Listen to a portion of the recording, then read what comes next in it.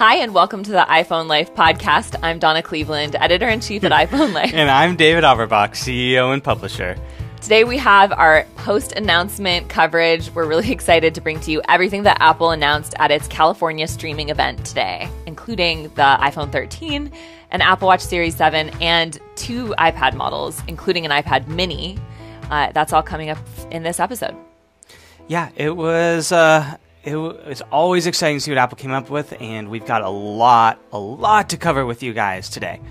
But before we do, let me tell you about our sponsor. Today's sponsor is GoBuddy, and I'm going to tell you about one of their newest products, because if you've been a long-time listener to this podcast, you know GoBuddy has a huge range of products that are all really awesome iPhone accessories.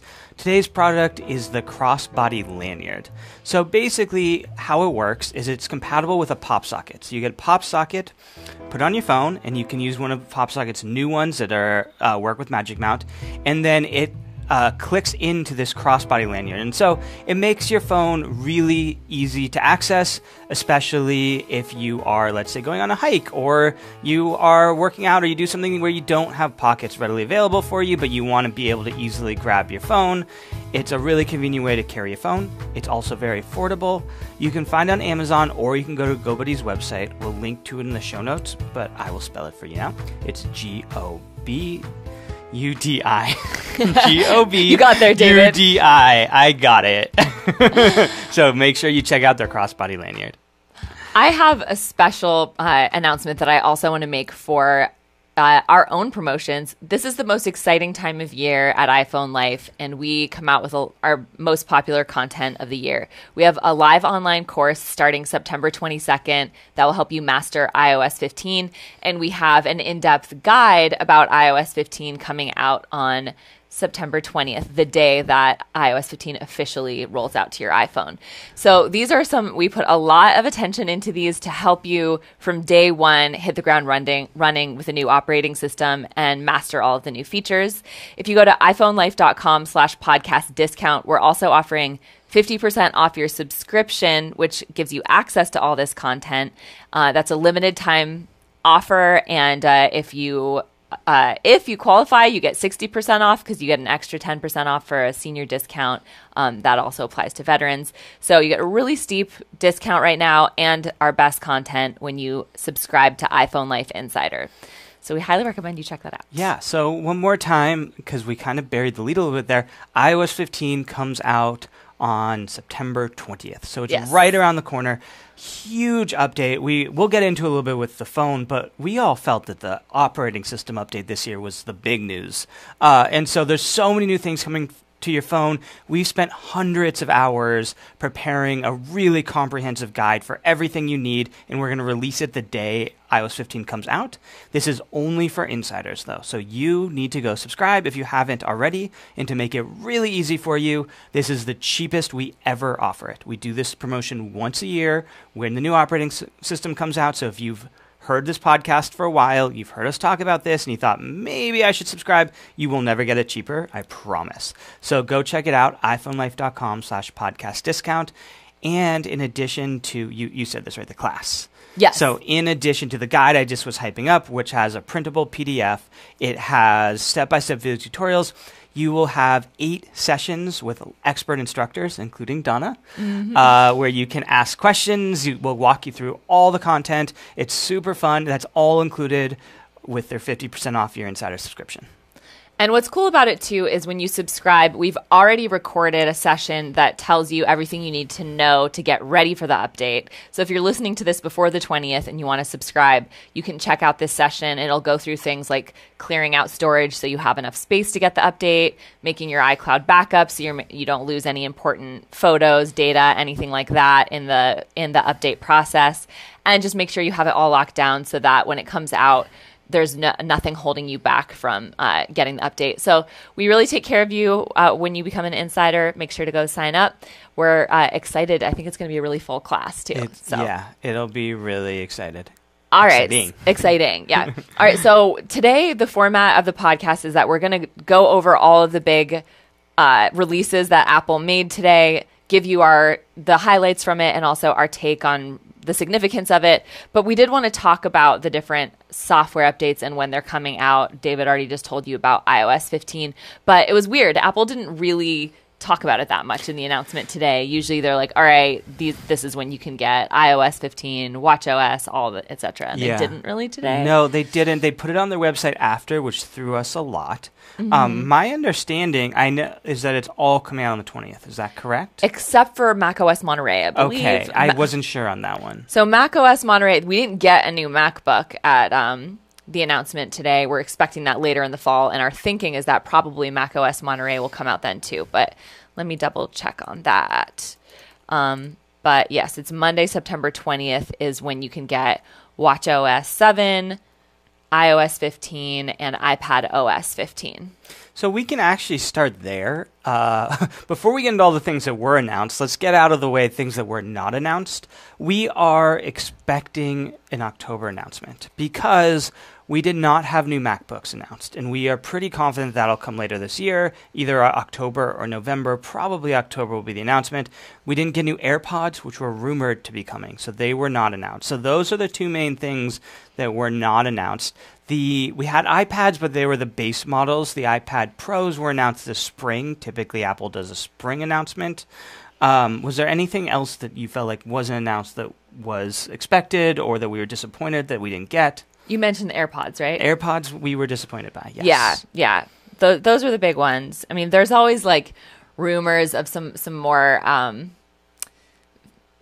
devices that I didn't actually expect. One of them being a HomePod type device that was going to have like a screen on it. We heard a lot about stuff like that was going to sort of be a hybrid device, but I wasn't honestly expecting that. I feel like those were the big ones that we thought. So I'm not seeing anything. I'm just looking up macOS Monterey release dates. So that we can't speak to, but iPad OS 15 and iOS 15 is on the 20th. And just to get this out of the way too, you might, because we're recording this like literally an hour after the announcement, we did our best to take thorough notes to memorize as much as we can. But while we try not to be reading from a computer while talking to you most of the time, we may be checking our computer a couple times because they went over so much in an hour. Do we want to dive into the first product, or do we want to give big picture show like what we thought overall? I would love to hear your big picture first. Okay. I mean, it's going to be a little bit of a spoiler for all the products. In general, I felt like Apple, this was a very iterative update. I don't know if development slowed because of COVID. I don't know if they're expecting less demand because of the pandemic, but it felt like we'll go through and there were some exciting products announced. There were exciting new features for each of these products, but overall there was nothing that really was blew my mind. There was no really exciting new innovation that Apple had. Each one felt like they checked the boxes to improve each product, but I left feeling like less excited than I normally did. How about you? I would agree with that. I feel like it didn't feel like a year that Apple was putting a ton of focus on to have like really mind-blowing updates that they felt a lot of pressure to deliver. Like, the 10-year anniversary iPhone, it was like completely redesigned, new features that you've never seen in an iPhone. Like for this, it felt like a little more of like a throwaway year for Apple in certain ways. That being said, I actually am planning on upgrading my Apple Watch and my iPhone this year. And there's a lot of good features in there, so I'm feeling good about it, and I still want to do it. So even though I was kind of like, as far as Apple events go, now having, been covering these events for almost a decade, I wasn't as excited. I still think for a lot of you listening who are planning on upgrading your phones, there's a lot that you might be excited about. Yeah, exactly. These are all solid products, all solid improvements upon products. I also have my own purchase list, so it's not that I think Apple no longer makes good products, but I don't know. We cover this, but we're also fans, and I was hoping to be more excited than I am. Let's put it that way. Yeah, and objectively speaking, like the Apple Watch, for instance, there were some pretty intense rumors about a complete redesign that we had in our last podcast talked about this, and some of those things we just didn't see. So it was kind of like, oh, we didn't get those things we thought we were going to get, or like the blood glucose sensor, we didn't get that either. It almost, Yeah. I mean, it did sort of feel like Apple is working on a lot, and they're next year going to blow our mind. I know that's a really annoying thing to say right now, but there's so many rumors of so many exciting features. We saw a lot of mock-ups, for example, with the iPhone with a small notch or no notch. Yeah. We didn't get that. Like, there's a lot. And an in-screen home button. They're talking about that so you could have an edge-to-edge display without a notch, and, you know, for people who like fingerprint sensors instead of Face ID, like that was going to be kind of cool. But like the rumors now have pushed that to be a 2022 thing. Exactly. So anyways, yeah, I would agree with you about your overall take on it. But I think the camera improvements in the iPhone are really cool, and I'm excited to talk about that in a minute. Yeah, let's dive in. Okay. iPhone 13. Yes. So David and I had an interesting discussion before recording this podcast about how the iPhone 13 and the iPhone 13 Pro line seem pretty much the same. Like there's not a lot of features setting them apart aside from the camera. But their camera improvements, there are special Pro camera improvements. But I think it makes sense for us just to talk about the iPhone 13, and then we'll tell you what features stack on to that when you get the Pro. But even more than usual, with 4 new iPhones that came out this year, like all of them are very similar. Yeah, which definitely. is interesting. Yeah, which makes it a little hard. Yeah. So the biggest, let's talk about the camera features first, I guess. Sure. So a couple, I think, to be honest, let's talk about the Pro and the non-Pro line, because sometimes comparing and contrasting helps. So iPhone, let's start all the way at the beginning. Apple released an iPhone 13, iPhone 13 Pro, iPhone 13 Pro Max, and then also an iPhone 13 Mini. So we have 4 new phones coming out. Oh, another rumor was that the mini size was going to be discontinued, but not this year at least. Stuck around. Because I guess the iPhone 12 mini sales didn't do that well, which is interesting. Interesting, yeah. So right off the bat, we have similar form factors. I think they're slightly different, but essentially you would look at this and think it's the same phone as iPhone 12. It looks very similar. We have added the camera, like Donna's talking about. There's a couple really exciting things. So the first one is what they're calling cinematic mode, and this will be across all of the iPhone 13 line.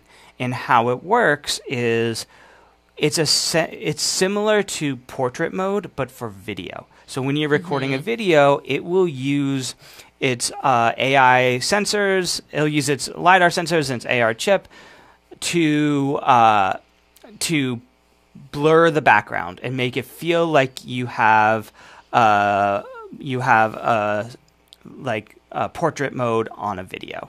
It looked pretty cool. It gave you some options to you can choose what it was blurring, which you can't do as easily on a photo. So you could they had some really fun videos of little fake movies they would make where you'd have someone in the foreground and all the background was blurred, and then you'd switch and you'd blur the person in the foreground and you'd see the background. Did I describe that clearly enough? Yeah, I was just spacing out thinking about how it would have been really cool to have this feature at your wedding last weekend. By the way, David got married. I got married. Which was amazing. And they had a professional videographer who actually showed me some of the shots that did a similar effect, which is cool. Having, choosing what's in focus and having a blurred background is really, it's a very artistic looking, cool effect. And in video, when you can shift, you're focusing in on you, and then it can blur you and focus in on Hannah, then it the transition is also cool to watch, and that's what this feature does. Yeah. So, and it seems like automatically it does a pretty good job from the footage Apple showed. Of course, we didn't get hands-on of shifting that on its own and automatically doing that, but then you can override it and choose what you want to focus on, which we were all happy to see, because anything that's a complete software program like that isn't always going to choose what you want to focus on. So if it did it all automatically, I would be probably pretty frustrated. Yeah, you would have a hard time. One of the things I wish they had done a little bit more is show real world examples. They showed us these little fake movies, which were fun and it was cool to see. But part of what I'm wondering is, am I going to use this? Am I going to next time I'm recording a video of my stepson, do I care to blur the background? Will it look good? You know what I mean? In real life, I don't make movies. I record fun videos of myself and my family doing funny things. And yeah. I love portrait mode, so I'm guessing I will use this and like it. But until I kind of see it, it's like hard to quite know, do I need that same blurred background on a video? What do you think? Well, no, I did have that thought because it seems like a really cool feature I was like, oh, now it does seem like with iPhone you can make movies, and I could see like students who are film students, like using that. But and that was sort of how they marketed it. It is actually, like, they didn't show much like family video type things. And I would say David and I, we've talked about with portrait mode, even like we don't use it that much for that same reason. Like there's more setup involved. Like you have to get your subject just the right distance from you and the lighting right. And most of the time I'm just kind of snapping and shooting. So I'm not going to go through that. I'm not going to lie. I love portrait mode. And every time I take out my camera, my wife yells, "Don't use portrait mode," because it takes a little bit longer. And I am always like, it's like move forward, move backwards. And I'm sitting here like this. And she's just like, take the stupid photo. So I understand. Yeah. No, so maybe I got it wrong that you do love portrait mode. I thought we were on the same page of not using it that often. I'm a big lover of portrait mode, but I get yelled at for it. Yeah. So. Hannah's not in support of this. No, she's not in support of anything that makes her wait. That's that's so funny. Yeah, so I definitely have that concern. Of course, I want to try it, but if it ends up being the type of thing, like if you're not really skilled at using it, the video actually turns out worse than if you just used regular video mode, then I probably won't end up using it. But if it could make like videos that I take of my like niece and nephew, because that's most of the time what I'd be taking a video of, or like a puppy or something, if it makes it look a little more artsy without me having to try, then I'll use it a lot. Yeah, exactly. You know? Well, the thing that makes me wonder too is this exact phenomenon of like when I set up a portrait mode, I kind of have to like fuss with it to get it to work. Yeah. In a video, like your subject moves, and like if you're sitting there and you finally get that cinematic shot right, and then your subject starts walking towards you, and the blurred background is flickering in and out. I know. It's gonna look terrible. That's why, I mean, based on this is one of those features that's really hard to judge early since we haven't gotten to see it yet. We, of course, like the demo Apple's going to show is going to seem amazing.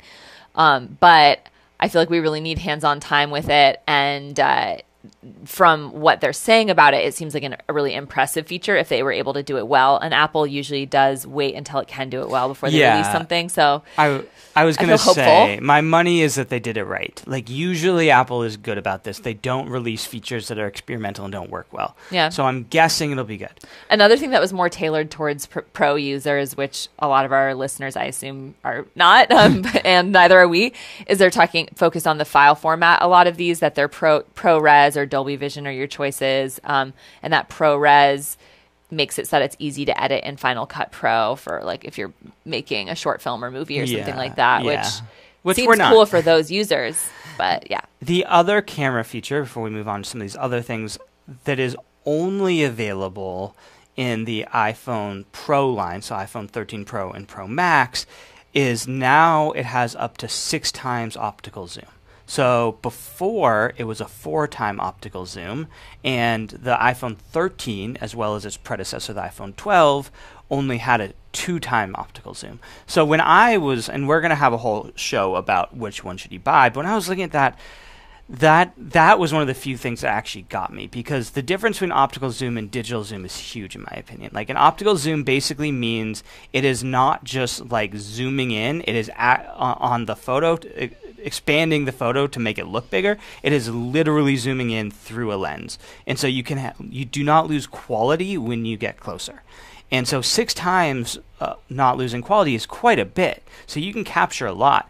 And they also, with that, now have the ability to do macro photography, which is so cool. Is really cool. They showed some amazing macro photography, for those who you don't know, is like if really up close photography. So yeah, those like shots of a flower with raindrops that you can see perfectly clear, like that's macro photography. Yeah, and you can do that now with your iPhone without any extra lenses. So that seemed really cool to me. And that, again, is only available on the Pro line. And Rayanne's got to be excited about that. Yeah, Rayanne, who will, for you all who are insiders, she'll produce a guide for how to use all our new cameras. We do this every year. She'll be really excited about it. I also, while less artistic than Rayanne, am still excited about it. I thought that was a really cool addition. So just to explain to people, too, in case they don't know, because I didn't know, until I did, of the difference between optical and digital zoom. Like you explained that this optical zoom actually is zooming in on things. So when you see something that says digital zoom, like that basically equals bad, right? Yeah, basically, like if you take a photo, any photo from your photo library, and you just like use your thumbs to pinch in, and that's what a digital zoom does. It basically just expands your photo at the cost of quality. You lose quality as you zoom in, as anybody knows who's zoomed in too far by like using the thumbs. It doesn't look good. Optical, you don't lose any quality by zooming in. So it's a literal, the lens magnifies and it's the same pixels and you don't lose any quality. So digital zoom, while you can sometimes cheat a little bit and get away with it, in general is frowned upon. Optical zoom is what you need to do if you want a high quality photo. 6 times means you get more range with which you can get a high quality photo. Yeah, so like the camera offerings have become pretty complex now because with the iPhone 13 line, it's the same as the 12 and the 11, where if you get the Pro line, you have 3 lenses on there, and if you get the base line, you get 2 lenses on there. That third lens is the telephoto lens, which allows for this optical zoom and some other things too. But now if you just get the base iPhone 13, you do get some cool things that you wouldn't get with the iPhone 12 Pro or 11 Pro. Like you're getting the cinematic mode, you're getting the wide angle photography now lets in like up to 50% more light. Like there are some things that are cool. But we were just talking about how like you, for the most part, wouldn't want to upgrade from a 12 Pro to a 13 because you're losing the telephoto lens. You're not going to get,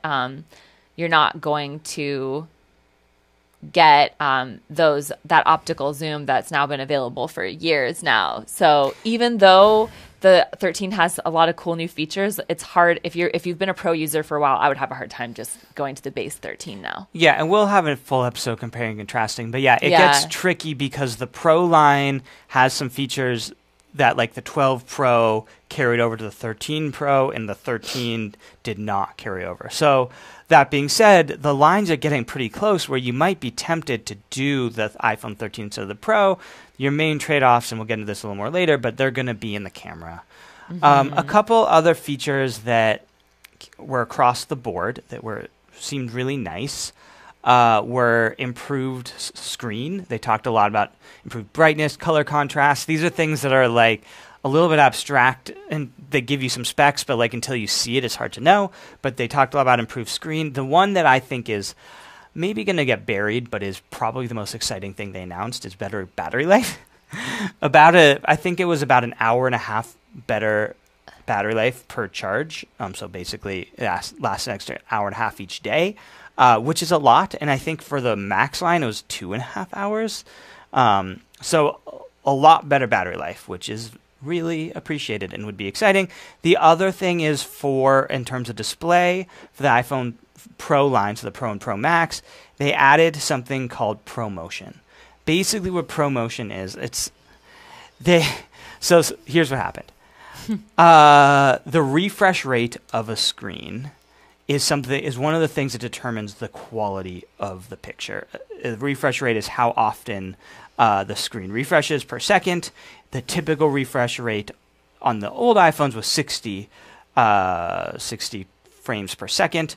They added all the way up to 120. So that's a huge difference, especially if you're wanting to watch videos or things like that. Even when you're scrolling, it makes it feel much more fluid. The problem is the more a phone refreshes, the more that screen refreshes, the more battery life it uses. But they wanted to improve the battery life. So what they did is they added a feature. They used artificial intelligence so that it only uses the frame rates when you need it. If you're watching a video, then those frame rates go up. But if you're just sitting there staring at an article, not moving your screen at all, the refresh rate goes down. And so that's their way of trying to have their cake and eat it too. So they're improving their battery life, but having a faster refresh rate on their screens, which improves the quality of your experience using your devices. That's called ProMotion. That is available on the iPhone 13 Pro and 13 Pro Max. Did I explain that clearly? Yeah, no, okay. That was awesome. So yeah, the notch is 20% smaller. That's true. Than it was before. So we didn't get no notch, but it is smaller. For the 13 line, the storage rate starts at a higher amount. Like you get 128 gigabytes. in the base model instead of 64 before. So that's a nice improvement. With the Pro line, you can now go up to 1 terabyte of storage, which is pretty cool which to is hit that threshold. Necessary. Really, nobody needs it, let's be honest, but good for you, Apple. Yeah. The other one, too, again, it feels like we're bearing the lead a little bit because this happens every year, but they upgraded their chip to the A15 chip, A15 Bionic, I think they call it. We were debating before this why they use the word Bionic. I'm sure there's an explanation, but it's probably not a good one. But so it'll be a much faster processor, which matters a lot, but it happens every year, so it's like hard for us to like get all excited about it. But again, if you're using an older phone, you're going to really benefit from that faster processor and the better battery life and the nicer screen. So there's a lot that they did right. It's just not some stuff that's like exciting new innovations per se. And in the Pro line, the graphics processor is better than the 13 too. Yeah. So you do get some extra things for the Pro line. But yeah, just to summarize our iPhone 13 coverage, I feel like the cinematic mode, the macro photography, the better battery life, those are really the biggest things that I think are cool about the new Here's phones. the other one we forgot to mention. They have a new shade of blue. I know everybody cares about colors. It is called Sierra Blue. I guess Pacific Blue was not the right blue for them. So now we've moved on to Sierra Blue. It's a little bit lighter. It's more of like a baby blue. Yeah, an icy baby blue. Other people were complaining about it. I think it's pretty. I think it's pretty too. Yeah, I'm fine with it. Also, like I'm going to put a case on it, so who cares? That's my basic stance, I like Starlight though, and they don't have. Do they have Starlight in? They only have Starlight in the 13. They only have Starlight in the 13. So I just like that it's called Starlight. I know, it's just white. They just like, come on, Apple. It's Starlight. What's the one that's kind of white in the Pro line? Silver. Oh, okay. Yeah. Anyways, I feel like we've talked about the iPhone 13 enough. Oh, cost. Yes. Thank you. So you can pre-order your new iPhone starting this Friday, which is, let's get dates here, the 17th. And then you can they'll ship the 24th. The iPhone 13 Pro line starts at $999.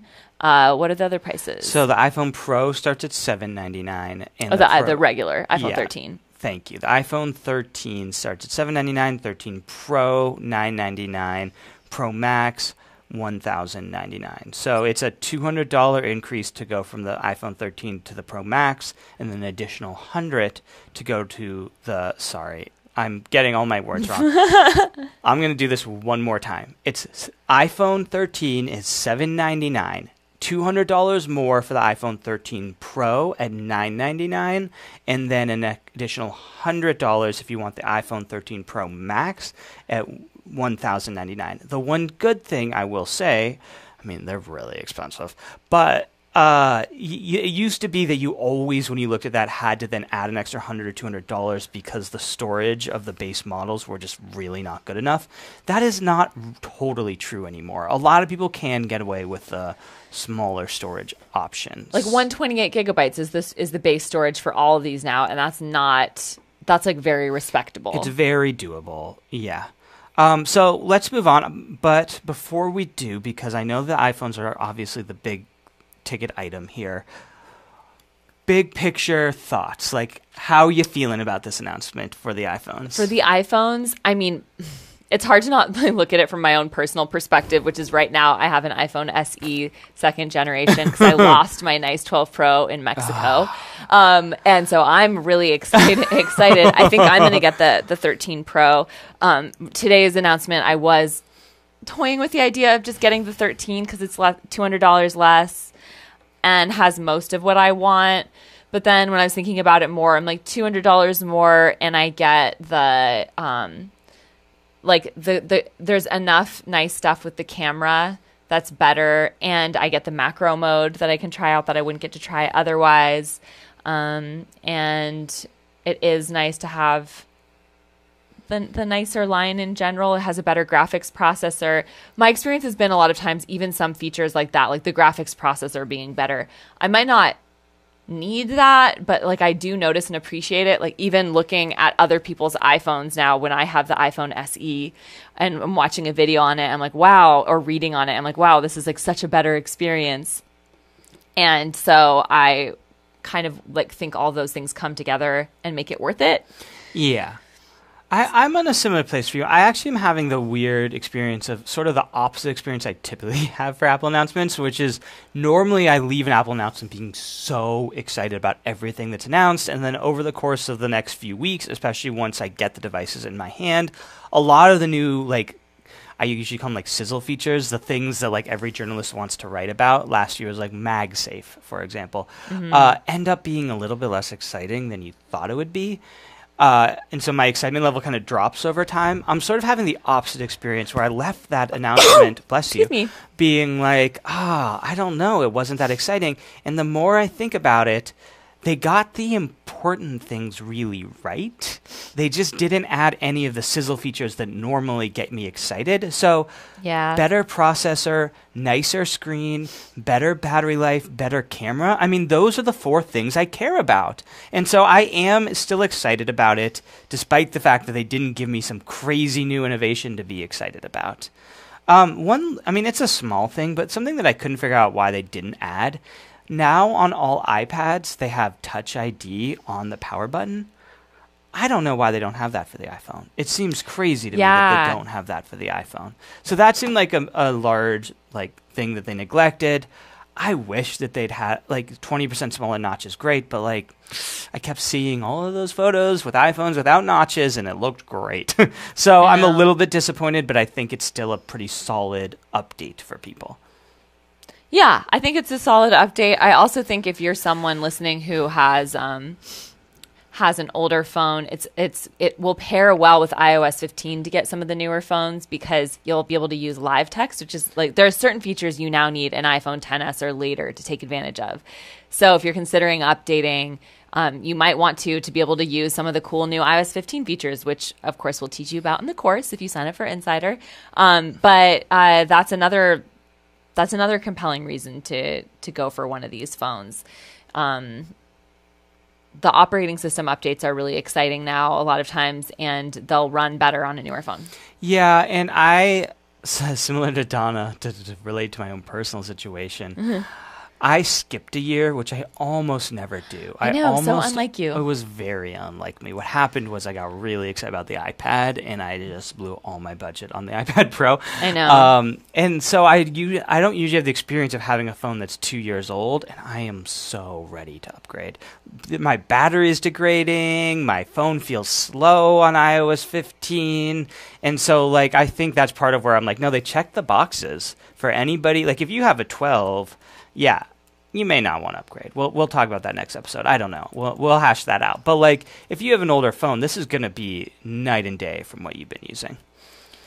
All right, cool. I think we should move on to the Apple Watch, which speaking of spending all of our Apple budget, I'm going to be trying to figure that out because I want to get the new Apple Watch also. I have a Series 5, I think, so it would be nice to take advantage of some of the new features.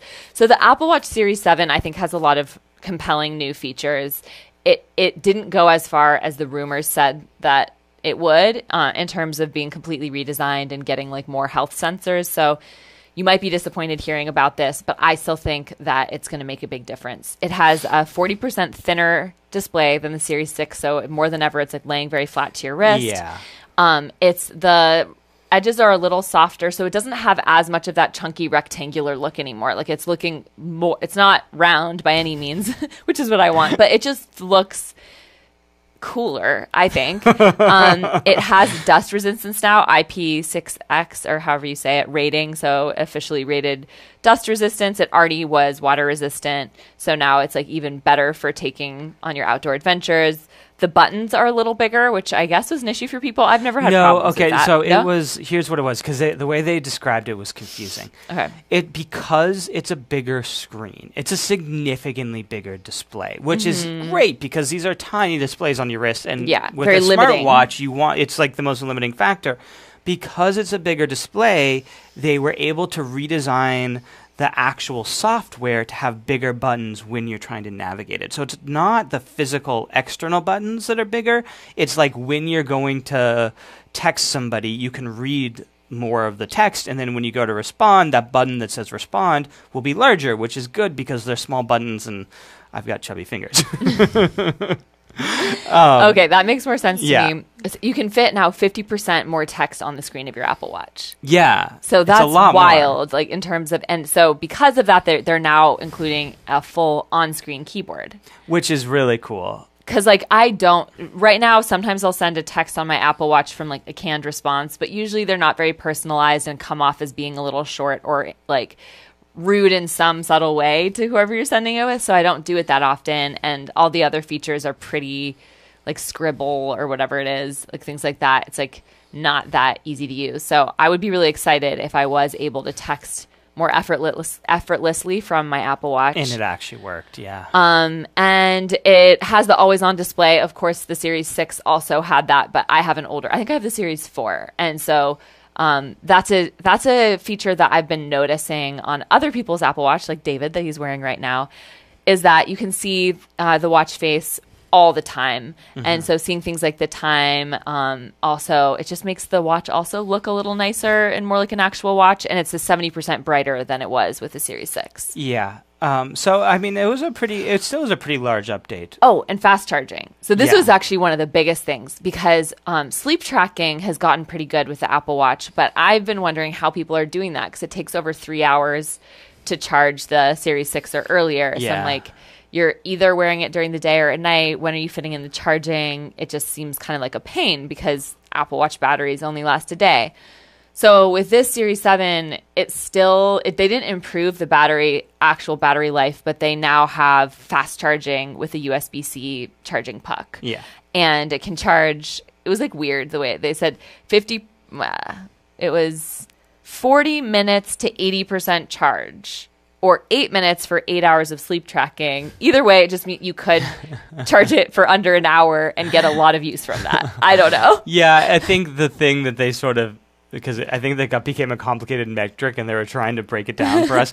Sleep tracking uses a lot less battery. So they're sort of saying just plug it in for 8 minutes before you go to bed and you can get through the whole night. And then you plug it in the morning while you're showering for 40 minutes while you're getting ready and you're good to go in the day. I think that was the mental thought process.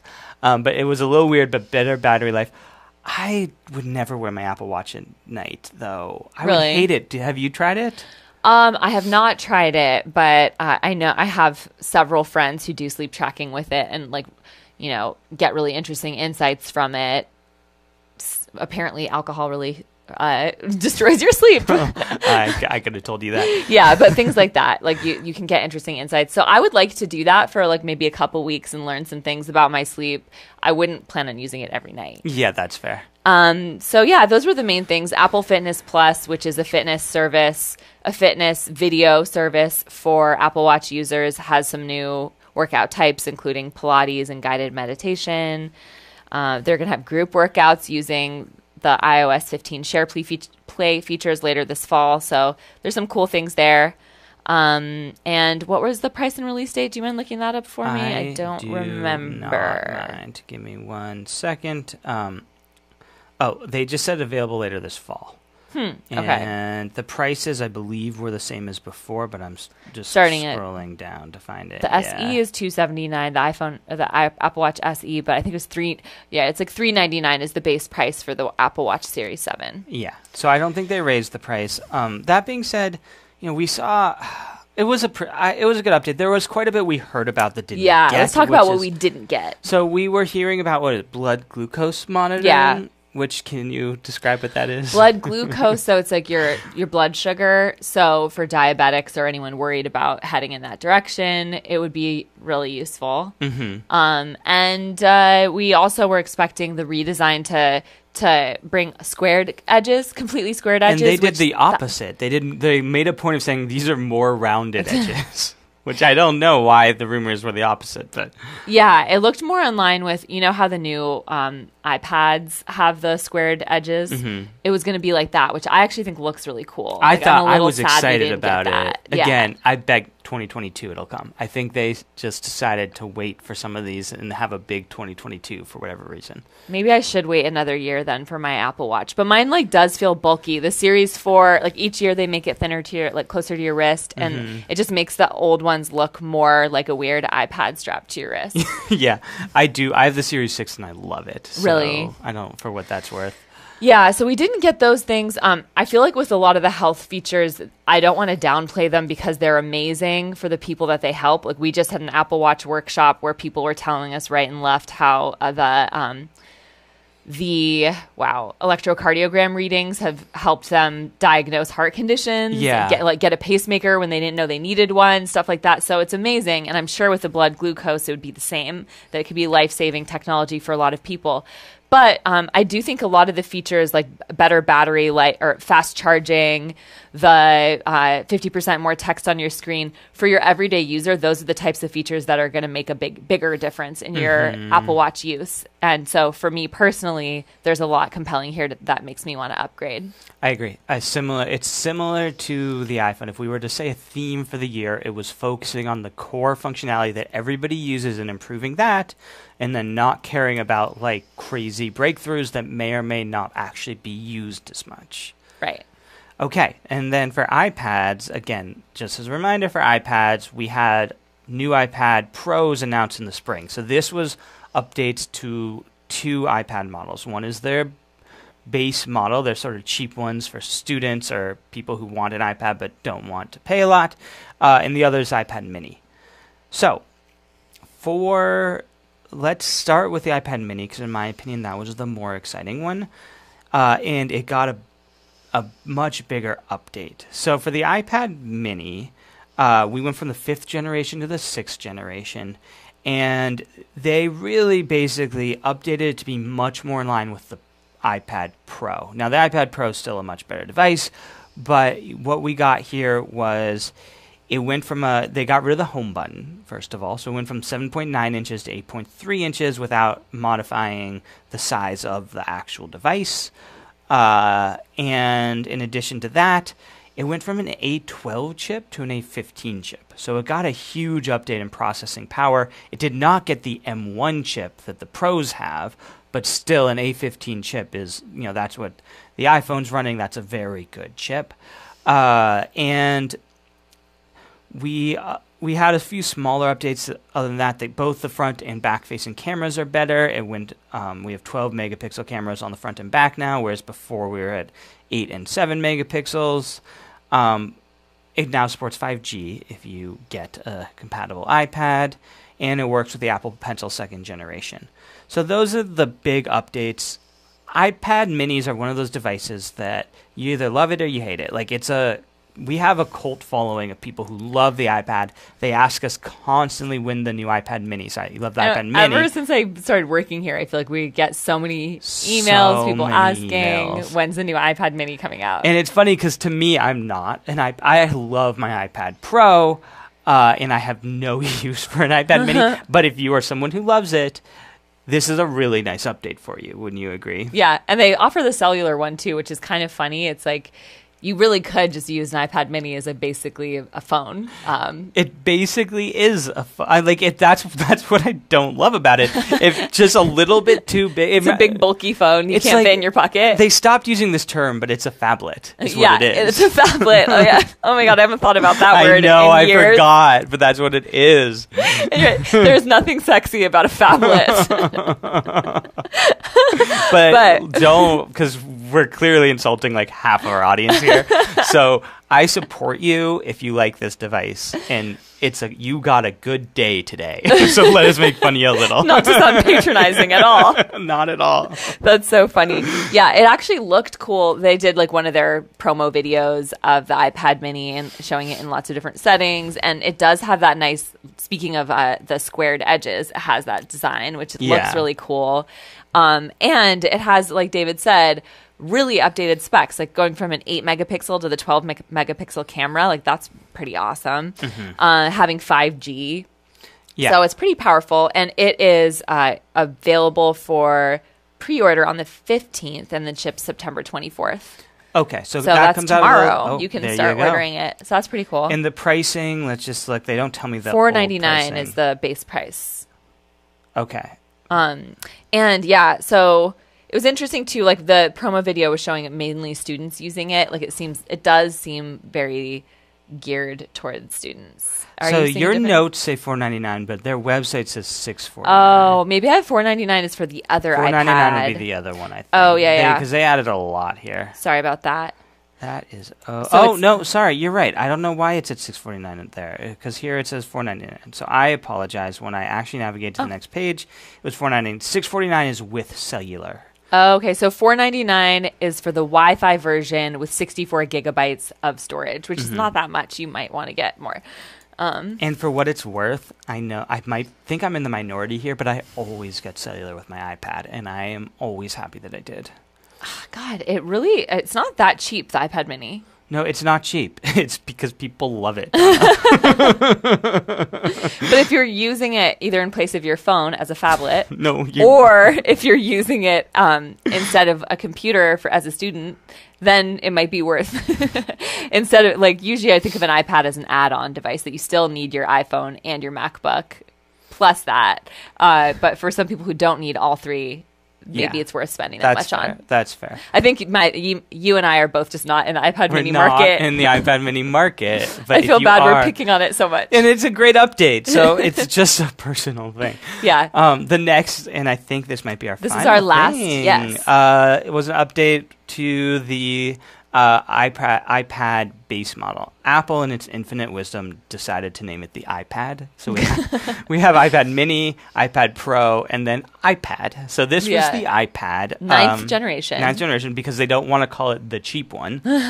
So they just didn't name it. But it also got less of an exciting update because, again, it's the cheap one, but still somewhat of a good update. So it went from what was an A12 chip to an A13 chip. Again, the iPad mini got an A15 chip. The iPhone is on A15. The iPad Pro is even above that in an M1 chip. So it's a little bit underpowered. But this is the one that typically you're going to get for students, somebody who just really wants an iPad but doesn't need all the bells and whistles. It's a perfectly good iPad. The big update was in the front camera, and we've actually kind of forgot to mention one of the more important parts of this. So the front-facing camera that's where you would be using for FaceTime and for things like that, went from 1.2 megapixels to 12 megapixels. It's 10 times better. And the reason is now all the iPads, including the two they announced today, have that really cool thing that I can't remember the name of where it follows you. Oh, center stage. Thank you, center stage. So if you're on a FaceTime call and you're say in your kitchen and you walk to the stove and you walk back, the iPad camera will automatically center you in the frame and it will adjust. So let's say they had a cool example today where somebody was sitting there, they were standing by a wall and they were centered. Somebody else walked in to the shot and it automatically zoomed out and recentered the shot for two people. So it's a really nice feature for people who are using FaceTime. I'm guessing awesome. It is really cool. So that is added across the board now, and that's part of why they went from a 1.2 megapixel camera to a 12 megapixel camera. It is interesting how overall, there still are compelling reasons to get the more expensive Apple products, but they are bringing more and more exciting features to the lower end models.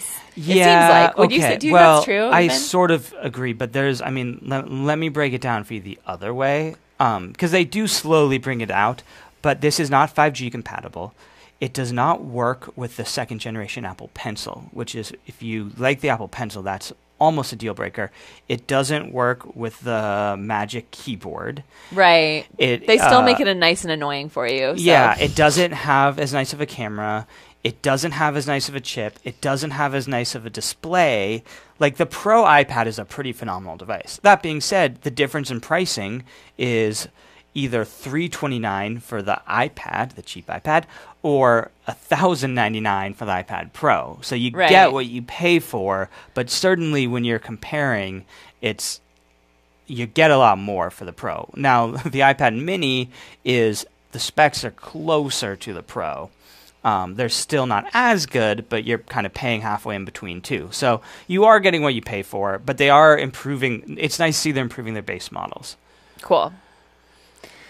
So that's our lineup. We think October or latest November, we're going to get a new MacBook Pro with the M1X chip, AirPods probably. But that was it for today. Do we have any parting thoughts? If you're an insider, stick around and we'll do a little bit of bonus content for you.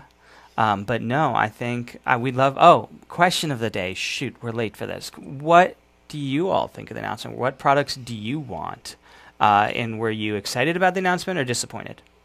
Oh, and did we give the price and availability of the iPad 9th generation? I don't know that I we sort did. of read it very quickly off at the end, Okay. but it's $329 for Wi-Fi, $459 for Wi-Fi in cellular, and is it pre-order on Friday?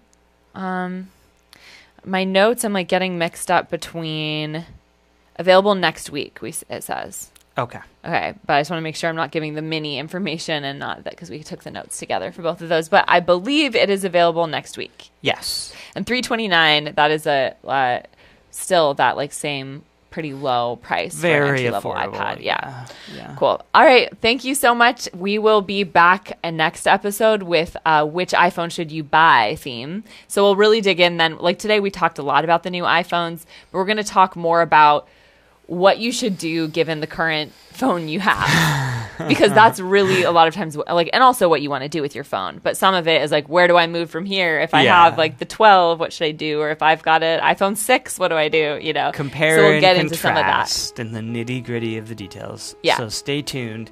In 2 weeks. We'll be back. And if you're an insider, stick around. All right. Bye, everyone. Thanks, everyone.